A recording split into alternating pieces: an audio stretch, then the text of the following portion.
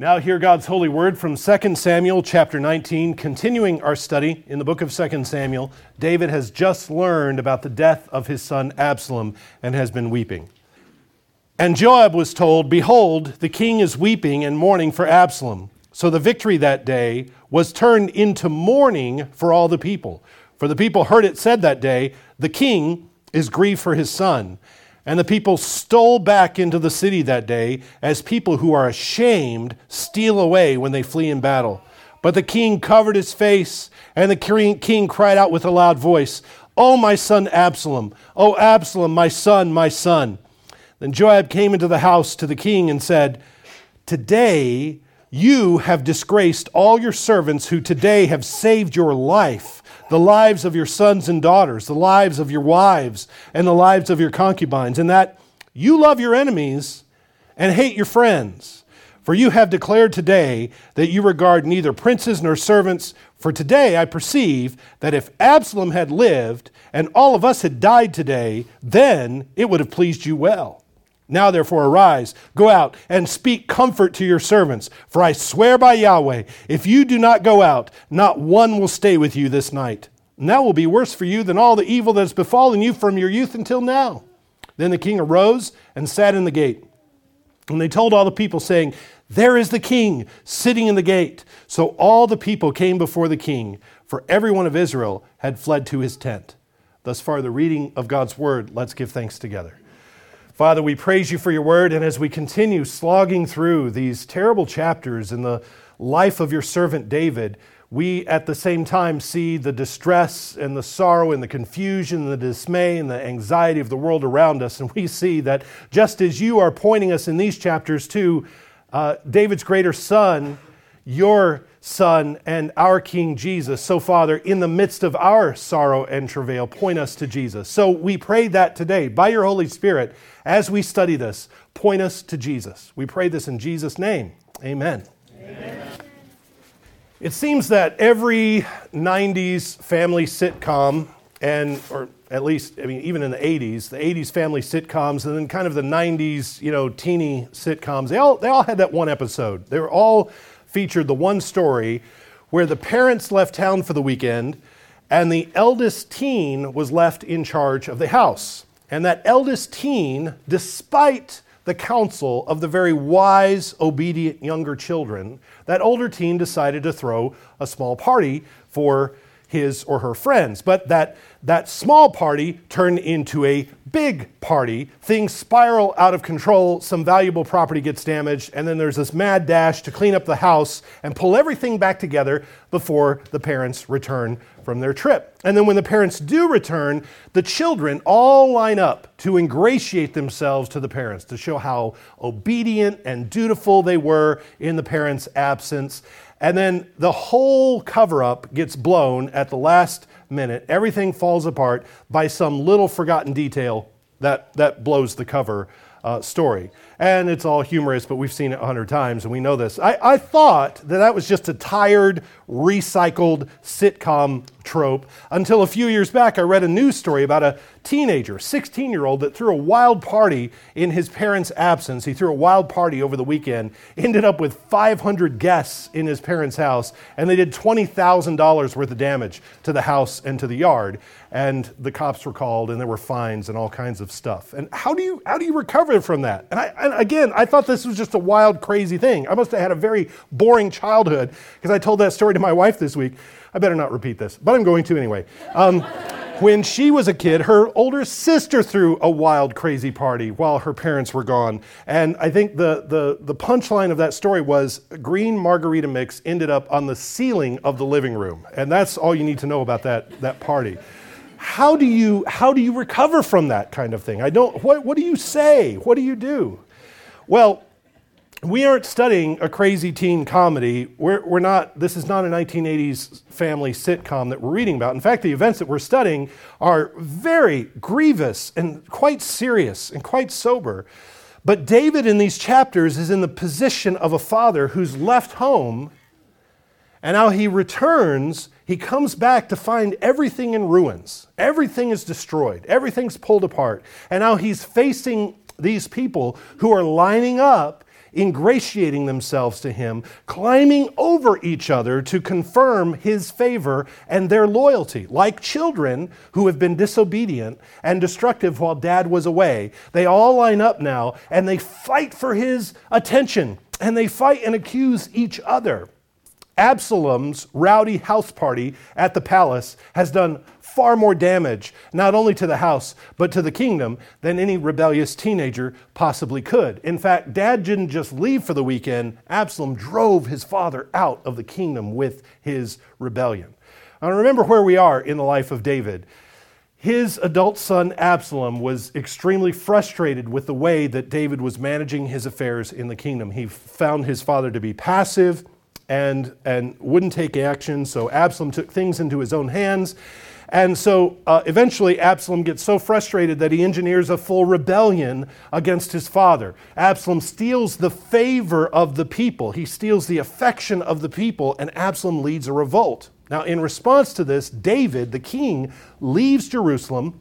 He crosses the Jordan River. He leaves Israelite territory, and he goes into exile among the Gentiles, where he's protected and where he gains allies and strength. So Absalom then enters Jerusalem, amasses an army, and then goes out to the wilderness to pursue his father with the goal of killing his father.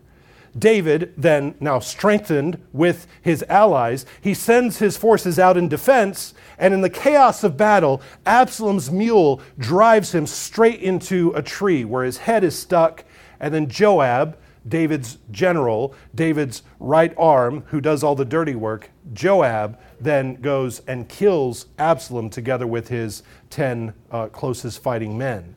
So David's bloodthirsty nephew, Joab, kills Absalom in the end. Now David, where we just picked up, David has just heard the news of the death of Absalom, and David is weeping. Even though the enemy has been subdued, even though the rebellion has been put down, David doesn't rejoice. David is inconsolable. He's weeping loudly and openly. He just keeps saying it over and over. At the end of chapter 18, the middle of chapter 19, all David says is, "Oh, my son Absalom, oh, Absalom, my son, my son, my son, Absalom," over and over and over. That's all he says. And Joab rebukes him for this, because David is showing more concern for Absalom at this point than he is for the kingdom. He's putting his family before the kingdom, and he's done this before.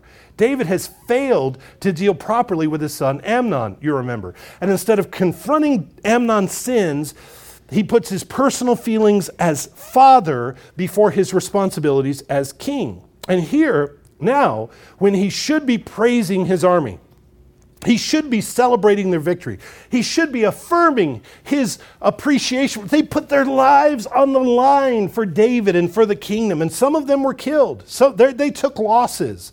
And instead of praising them, he's weeping.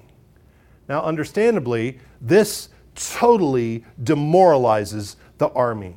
They go slinking back home, back to their tents, as if they had just been whooped, as if they had just had their heads handed to them.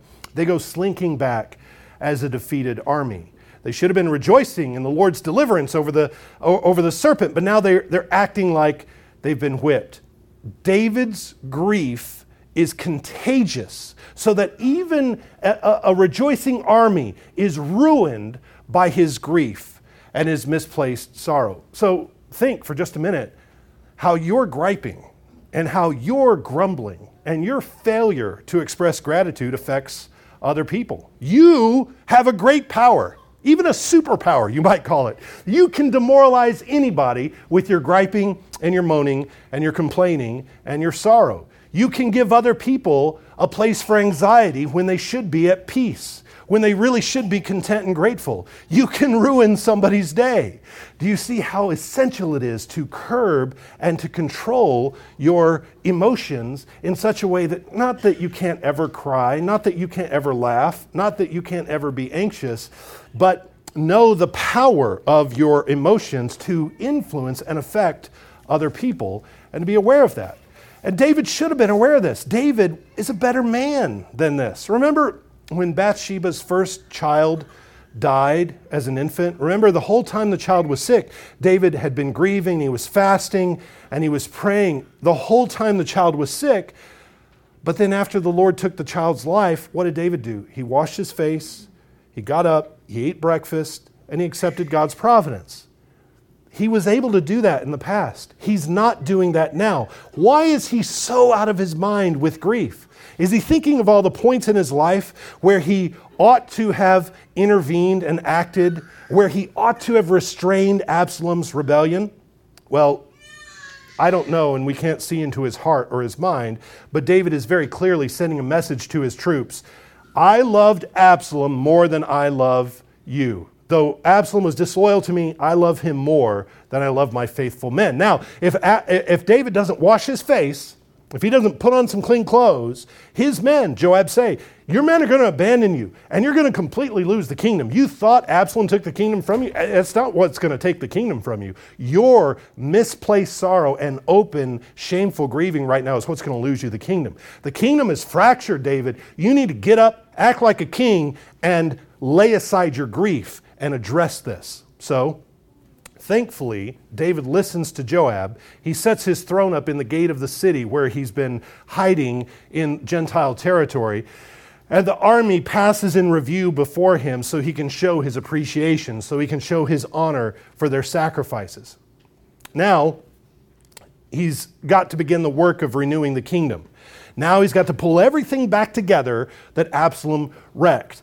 And there are going to be three factions that David is going to have to deal with here in the next several verses. If the kingdom is going to be repaired, we have to pacify three groups. The first are the northern tribes of Israel, the 10 tribes of Ephraim and the others of the north. They've always been on shaky footing. There have always been these conflicts between north and south. Ephraim in particular, the tribe of Ephraim, has this inferiority complex, going all the way back to Jacob's blessing of his sons. When, you remember, Ephraim and Manasseh were Joseph's sons. When Jacob lays his hands on Judah, he deems them the royal tribe. He says, the royal scepter is not going to depart from your house. You are the royal tribe. That's Judah. But on Ephraim, he lays this blessing. You're going to have a double portion of everything. You're going to abound in people and you're going to abound in territory. When they go to carve up the land, Ephraim gets the biggest territory because they've got the most people. Ephraim always has the most. Ephraim's always the biggest tribe. But they have this inferiority complex because they're not the royal tribe. And because of this, Ephraim always has one foot out the door, and they will take the other tribes with them. They seem always ready to split. So David has to figure out one more time, how do we grab them and how do we pull them back in? That's the first group that he's got to deal with, the first faction, the northern tribes of Israel. Secondly, we have the men of Judah. We would think that David's own tribe would be on his side. David's brothers from his own tribe, however, pledged their support to Absalom. The first place Absalom went when he left town was down to Hebron, to a city in Judah, and he gathered significant support from the men of Judah. So now David has to wrap up his own countrymen, his own brothers in Judah. And then thirdly, we have the little tribe of Benjamin. What's their beef? What's their deal? Well, that's the tribe of Saul, the tribe that keeps wallowing in envy and bitterness. So they're no longer the royal tribe. At one time, Benjamin was the royal tribe when Saul was on the throne, but now we're not the royal tribe anymore.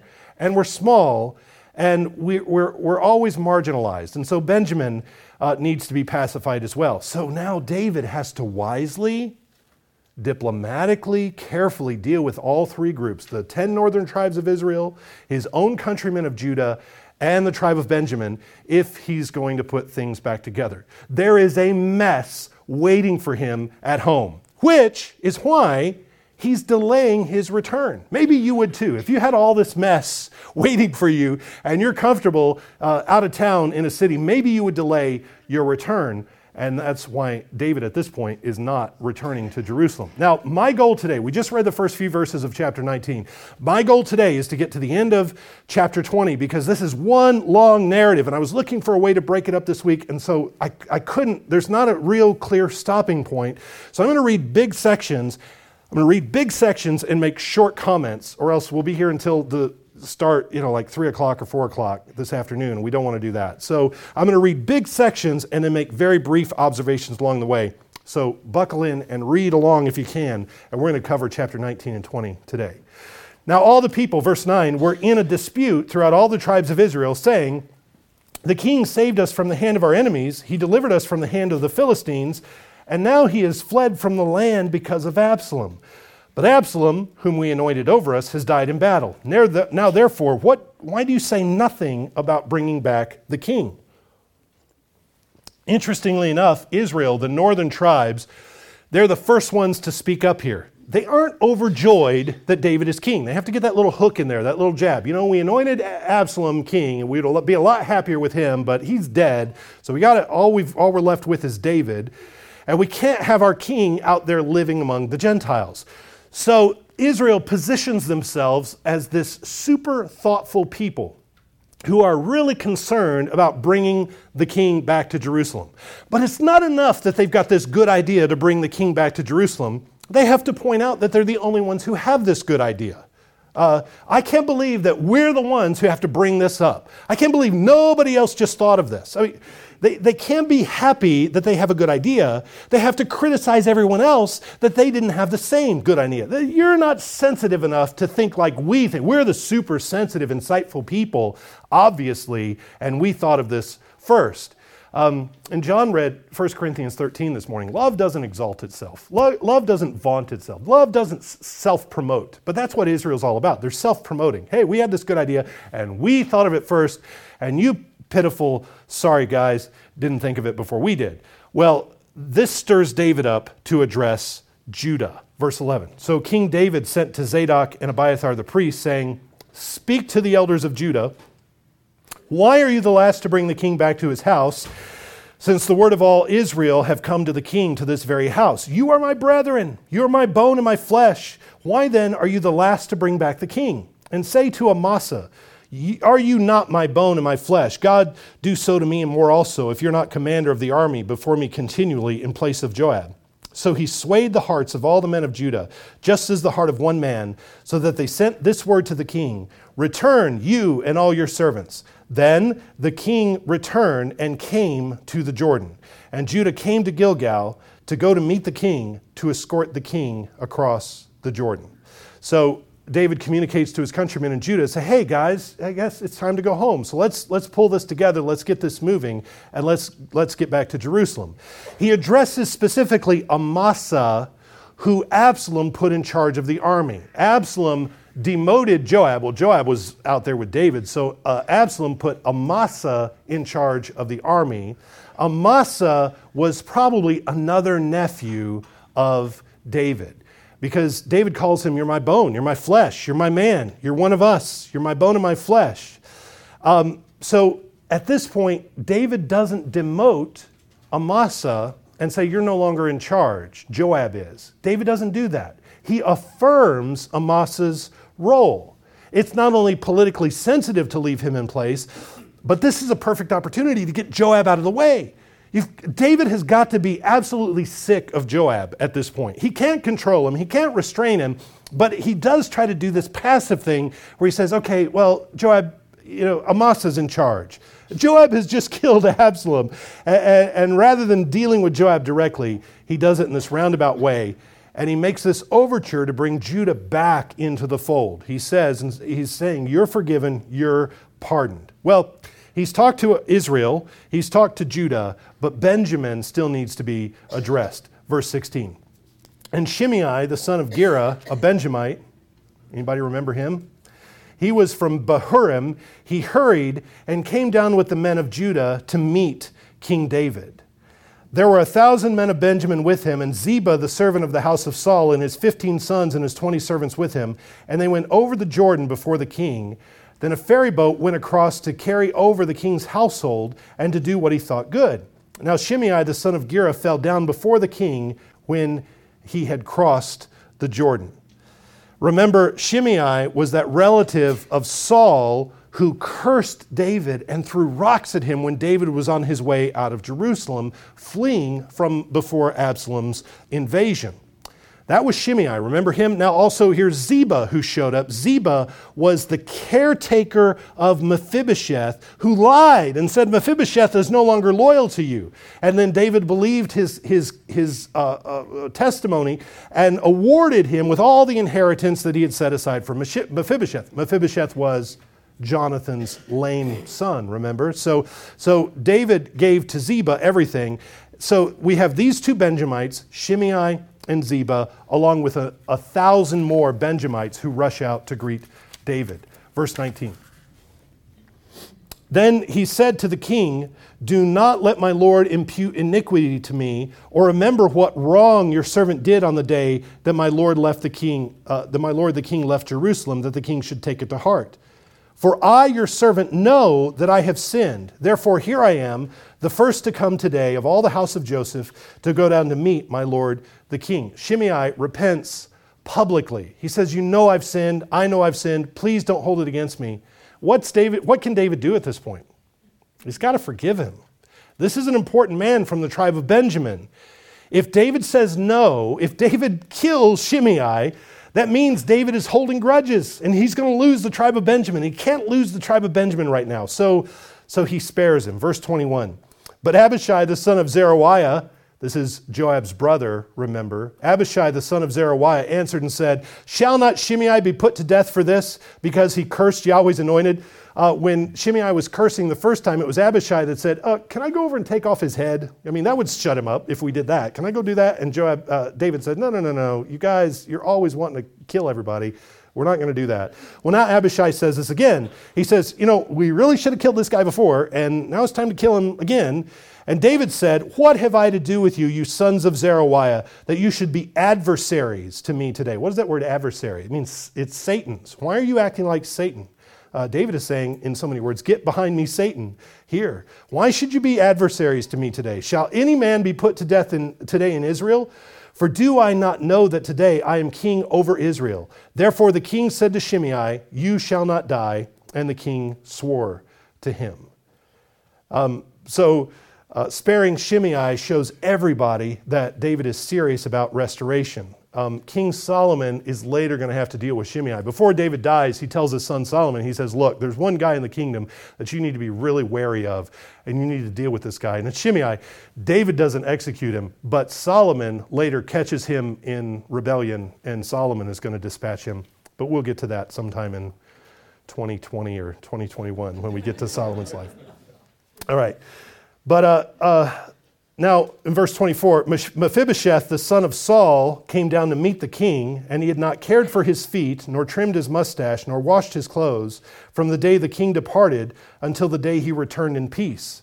So it was when he had come to Jerusalem to meet the king, that the king said to him, "Why did you not go with me, Mephibosheth?"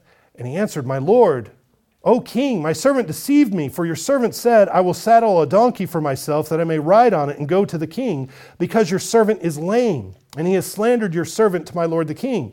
But my lord the king is like the angel of God. Therefore do what is good in your eyes.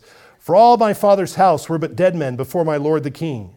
Yet you set your servant among those who eat at your own table. Therefore, what right have I still to cry out any more to the king?" So the king said to him, "Why do you speak any more of these matters? I have said, you and Ziba divide the land." Then Mephibosheth said to the king, "Rather, let him take it all, inasmuch as my lord the king has come back in peace to his own house." Mephibosheth, while David was away, he doesn't wash his clothes, he doesn't shave, he doesn't trim his mustache or shave at all. He doesn't take care of his feet. Remember, Mephibosheth is lame, and there may be a certain way that he has to either wrap his feet or care for his feet, but he doesn't do that. He doesn't take care of himself the whole time that David's gone as a sign of grief. He can't go anywhere. All he can do is this. He can just say and show David, I haven't anointed my head with oil. I haven't celebrated. I haven't been feasting. I haven't been partying the whole time that you've been gone. Mephibosheth's loyalty has never wavered. He's always been on David's side, despite what Mephibosheth's servant said to David. Remember, Ziba went out and said, "Look, Mephibosheth has turned against you, but I'm with you." And he lied to David. But David, in response to that, he gave all of the inheritance to Ziba. Now David says, okay, here's what we're going to do. We're just going to split the property between Ziba and Mephibosheth. And Mephibosheth says, you know what? I don't care. Let him have it all. I don't need any of it. I'm just happy that you're back home. That's what makes me happy. Well, did David do the right thing by dividing it up here? Again, it seems like he might have just killed Ziba for his lies and for his rebellion and for his subterfuge. Ziba deserved really harsh judgment. But again, here's David working to pacify Benjamin and not give them any reason to stir up further rebellion or distrust. Verse 31, and Barzillai the Gileadite came down from Rogelim and went across the Jordan with the king to escort him across the Jordan. Now Barzillai was very aged, he was a very aged man, 80 years old, and he had provided the king with supplies while he stayed at Mahanaim, for he was a very rich man. Remember the big feast that was waiting for David when he finally got way out of the land and he was in the wilderness? This was the man that put the big spread of all the honey and cheese and all the great supplies for David's men. Barzillai was his name. And the king said to Barzillai, come across with me, and I will provide for you while you're with me in Jerusalem. Let me repay the favor. Let's go feast in Jerusalem. But Barzillai said to the king, how long have I to live, that I should go up with the king to Jerusalem? I am today 80 years old. Can I discern between good or bad? Can your servant taste what I eat or what I drink? Can I hear any longer the voice of singing men and singing women? He said, I'm too old for this. I'm just thankful for you, but I don't want to go party. Why then should your servant be a further burden to my lord the king? Your servant will go a little way across the Jordan with the king, and why should the king repay me with such a great reward? Please let your servant turn back again, that I may die in my own city, near the grave of my father and mother. But here is your servant Chimham. Let him cross over with my lord the king, and do for him what seems good to you. And the king answered, Chimham shall cross over with me, and I will do for him what seems good to you. Now whatever you request of me, I will do for you. Then all the people went over the Jordan, and when the king had crossed over, the king kissed Barzillai and blessed him, and he returned to his own place. David still has the loyal support of the Gentiles who served with him in the wilderness. David is so good at making friends and allies who serve him in this way. He makes friends among the Gentiles that are more loyal than his own countrymen. Over and over and over throughout David's life, there are Philistines who would wash David's feet, who would stand by David through thick and thin, and then you've got Judahites and Benjamites who want his head. So this king, this Lord, Barzillai, he says, I'm too old, I can't go back with you. I'd love to, but I just can't. Why don't you take my servant Chimham? Now the Bible's so full of great baby names, so if any of you young ladies want to earmark Chimham, I'd love to have a little baby Chimham to baptize one day. But he says, here, take my servant Chimham and take him back. Now, here's a funny little footnote to history. Chimham's name shows up again in Jeremiah. When the apostate Israelites are dragging Jeremiah down to Egypt and they're persecuting him, they stop near Bethlehem at the inn of Chimham. So Chimham evidently sets up a family business outside of Bethlehem of all places, and that family business is an inn. It's a hotel. He sets up a hotel business near Bethlehem. Now there's a weird little coincidence, one of those neat little footnotes in history. Obviously he didn't build enough rooms by the first century, but I don't know how effective his business plan was. But isn't that funny? Isn't that a curious little thing? Okay, so let's recap. Israel sent a few emissaries to David, and they said, hey, let's get the king back to Jerusalem. And David says, yes, let's get back to Jerusalem. So David communicates to Judah, and Judah shows up to come put together this big procession. And Benjamin shows up too, 1,000 of them. And they say, okay, well, let's go cross the river. But here's the problem. They did this before the big party from Israel, the big party from the northern tribes shows up. And the easily offended northern Israelites can't deal with this. They are not happy about this at all. Now, in verse 40, now the king went on to Gilgal, and Chimham went on with him, and all the people of Judah escorted the king, and also half the people of Israel. And that's just half the nobles that they sent down to begin with. Just then, all the men of Israel came to the king, and they said to the king, why have our brethren, the men of Judah, stolen you away See the accusation there? They stole you away and brought the king his household and all David's men with him across the Jordan. So all the men of Judah answered the men of Israel, because the king is a close relative of ours. Why then are you angry over this matter? Have we ever eaten at the king's expense? Or has he given us any gift? Has David shown any favoritism to Judah ever? And all the men of Israel answered the men of Judah and said, we have 10 shares in the king. We have 10 tribes up here. We have 10 shares in the king. Therefore, we also have more right to David than you. Why then do you despise us? Were we not the first to advise bringing back our king? This was our idea. This was all us. This was our idea. Yet the words of the men of Judah were fiercer than the words of the men of Israel. Israel feels left out. They feel very angry, but this isn't the first time they've acted this way.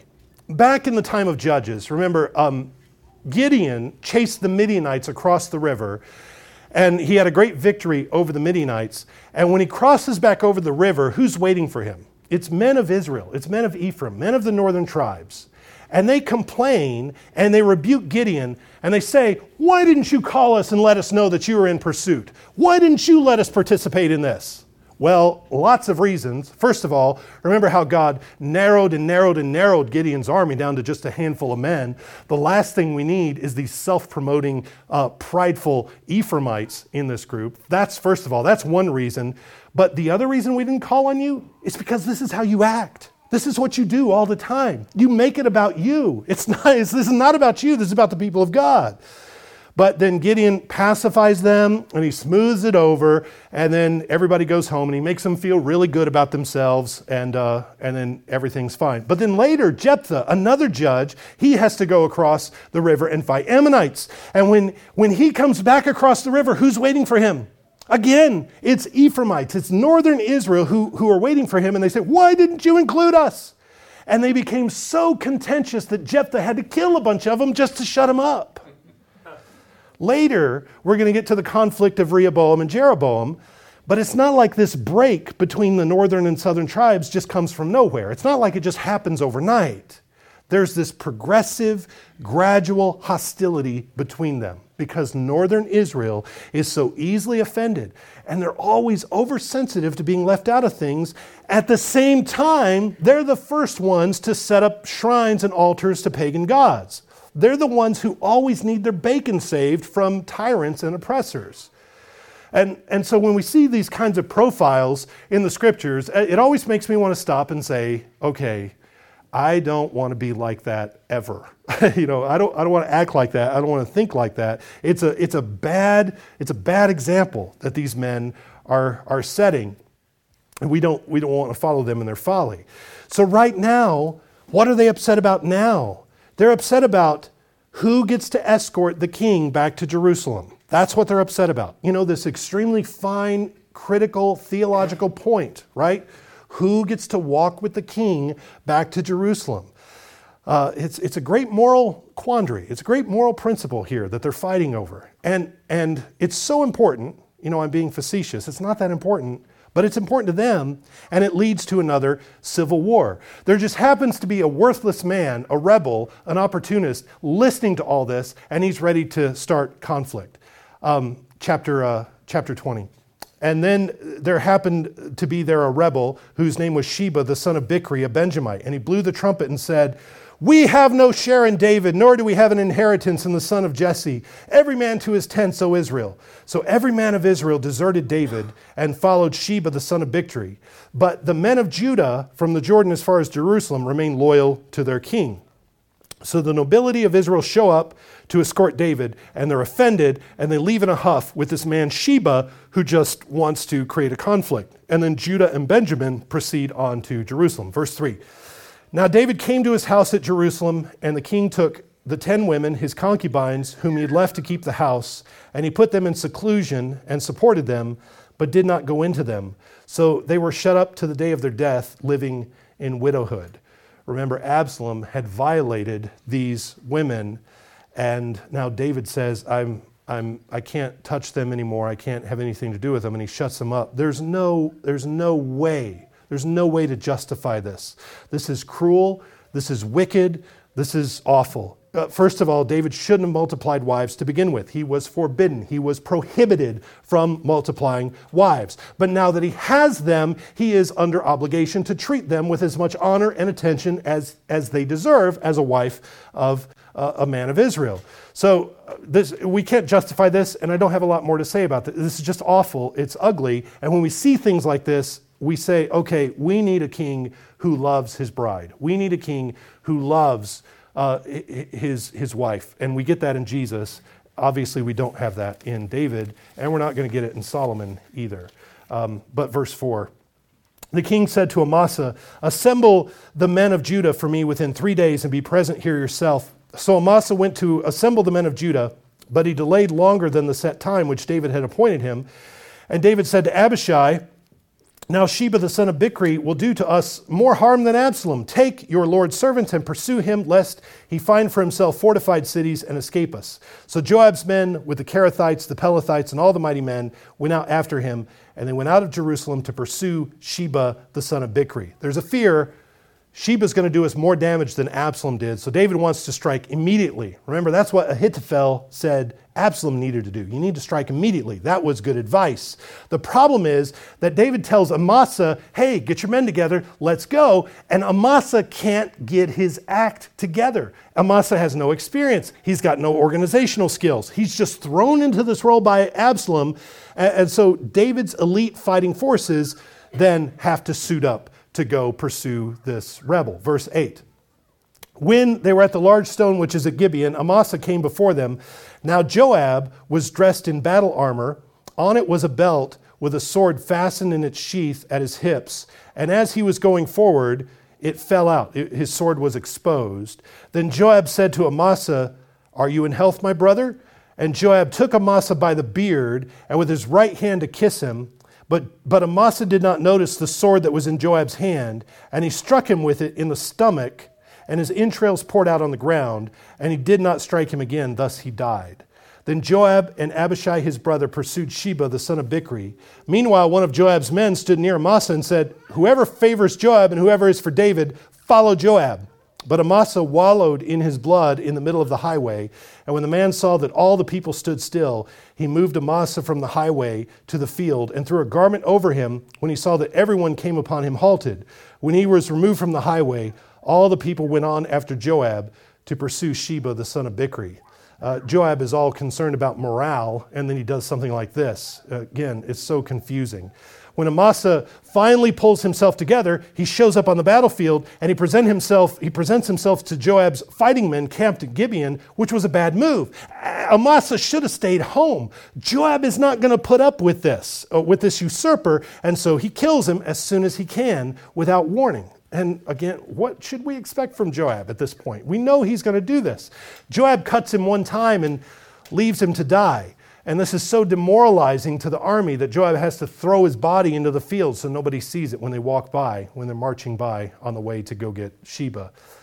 Verse 14. And he went through all the tribes of Israel to Abel and Beth-maachah and all the Beerites. So they were gathered together and also went after Sheba. And then they came and besieged him in Abel of Beth-maachah, and they cast up a siege mount against the city, and it stood by the rampart. And all the people who were with Joab battered the wall to throw it down. Then a wise woman cried out from the city, "Here, here, please say to Joab, come nearby, that I may speak with you." When he had come near to her, the woman said, "Are you Joab?" He answered, "I am."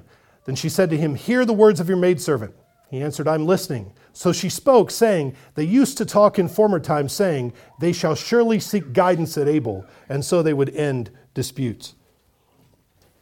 So Joab and the army pursue Sheba all the way to the city, and when they get to the city, there's a woman there on the walls who calls down to the army and says, "There's a proverb around here that when you have trouble, you go up to the city of Abel, and they will help you sort out your problems." So this town in the northernmost part of the city, this northernmost part of Israel, is full of wise men, it's full of wise women. And so this woman asks, "Why would you ever make war with a city like this? What grief have we caused you? We're philosophers, we're not fighters." Verse 19, she says, I am among the peaceful and the faithful in Israel. You seek to destroy a city and a mother in Israel. Why would you swallow up the inheritance of Yahweh? And Joab answered and said, Far be it Far be it from me that I should swallow up or destroy. Yeah, right, Joab. What are you talking about? That I should swallow. That's all you do. That is not so. But a man from the mountains of Ephraim, Sheba, the son of Bichri by name, has raised his hand against the king, against David. Deliver him only, and I will depart from the city. We're just here for him. Send him out, and we'll leave you alone. So the woman said to Joab, watch, his head will be thrown to you over the wall. Well, this woman's wearing chainmail, and she's not just a wise woman. She's Shira or something. She's a he-woman. Then the woman in her wisdom went to all the people, and they cut off the head of Sheba the son of Bichri and threw it out to Joab. Then he blew a trumpet, and they withdrew from the city, every man to his tent. So Joab returned to the king at Jerusalem. It's a good thing they didn't destroy the city. It's a good thing they found another solution, because that, again, would have put things on a bad footing and create more bad blood with the northern tribes of Israel. It would create more bad blood with Ephraim. So it was good that this other solution presented itself. Hey, not all of us have to die. Maybe we just deal with this rebel. If we just throw your head over the wall, this is over. And so we're going to do that. And Sheba obviously made a bad decision back when he stirred up this trouble. Well, that is now at rest. Back when David's kingdom was first established, we had a list of men who were set up in their various offices. Now that we're renewing the kingdom, we're putting things back together again, and we get another list, and this is going to be all we read today. And Joab was over all the army of Israel. Benaiah the son of Jehoiada was over the Kerethites and the Pelethites. Adoram was in charge of revenue. Jehoshaphat, the son of Ahilud, was recorder. Sheva was scribe. Zadok and Abiathar were the priests. And Ira the Jerite was the chief minister under David. We get another list of everybody who's in charge. So David has now reordered, he's reconstituted the kingdom. Well, what are we to make of all this? The silver lining to all this chaos and all this calamity is that now we have a clear path to Solomon as king. All the rivals have been taken out of the way. Once the promise came that David would have a son that would rule on the throne forever, he would have a son who would build the Lord's house. Once that promise came to David that God would build his house, the question is, who is going to be the son of the promise? Who will be the heir of this covenant who will build the Lord's house? Well, we have that answered now. Amnon, it's not him. Amnon is gone. He's not the son of the promise. Absalom, is it Absalom? No, he's finished. It's not him. The tribe of Benjamin has been subdued, so no longer do we have any rivals from the house of Saul. Benjamin has to grovel just to get back into the kingdom. So there's nothing going on in Benjamin in terms of rebellion. The 10 tribes of Israel have been spanked publicly again, and so they're going to have to cool it for a while. We have peace. We know now who our king is going to be. We know who it is. It's Solomon. There's no doubt. And that brings peace. Knowing who your king is, knowing how things are going to go, knowing where the kingdom is headed is stabilizing. It was for them, it is for us. Knowing how things are going to work out, it gives us peace. It gives us rest. We know who our king is going to be. There's no question. So take encouragement. Rest in this, that whatever insanity or cruelty or atrocities you read about or see in the world or whatever you experience, this unrest that we are experiencing is just a blip compared to an eternity of peace, where the Son of David rules and his rule is realized over the whole earth. You and I are living in the ugly chapters right now, and these are ugly chapters. This is hard stuff to read. It's hard stuff to hear. You and I are living in the ugly chapters right now before the glory to come, and it is coming. Frankly, I couldn't live and I couldn't function without the trust that God is holding his kingdom together. It's very easy to get discouraged. It's very easy to think, well, the church is nothing but infighting and distrust, and it's envious, and there's all this competitiveness. These guys are trying to say, oh, I love the king more. No, I love the king more. No, I'm more loyal to the king. And we do the same thing. I love Jesus more. No, you don't. I love Jesus more. Look at me and look at my piety. I am more loyal to the king. And so it feels like the stability of the kingdom is always threatened. Are we going to survive? Are we going to survive as a congregation? Are we going to survive as families? Is the denomination going to hold together? Is the church at large going to hold together? But we have this hope that God overcomes the ugly chapters. God overcomes the bickering and the sin. He overcomes the hurt feelings of the easily offended. He overcomes the stubbornness and the trivialities. He overcomes the apathy. He overcomes it by his divine grace and his wisdom. If Jesus were not actively building his church, we would have wiped off the map a long time ago. We would have destroyed ourselves. We would have collapsed under our own weight. The fact that we're still standing means that Jesus is still building his church. The Holy Spirit is still working in us and through us. And that means his reign will be established, just as sure that Solomon is headed for the throne. So the greater Son of David will be enthroned over all the earth as King of the cosmos. That is our hope. Let's pray. Father, we thank you for your word, that you have preserved it, and even the ugly parts that we, again, have to muddle through and try to understand and scratch our heads and have a hard time receiving. Father, we know that through this, you show yourself faithful, just as today. It's a helpful mirror to see that just as today, you are holding all things together by the power of your word. So give us strength to endure, we pray in Jesus' name. Amen.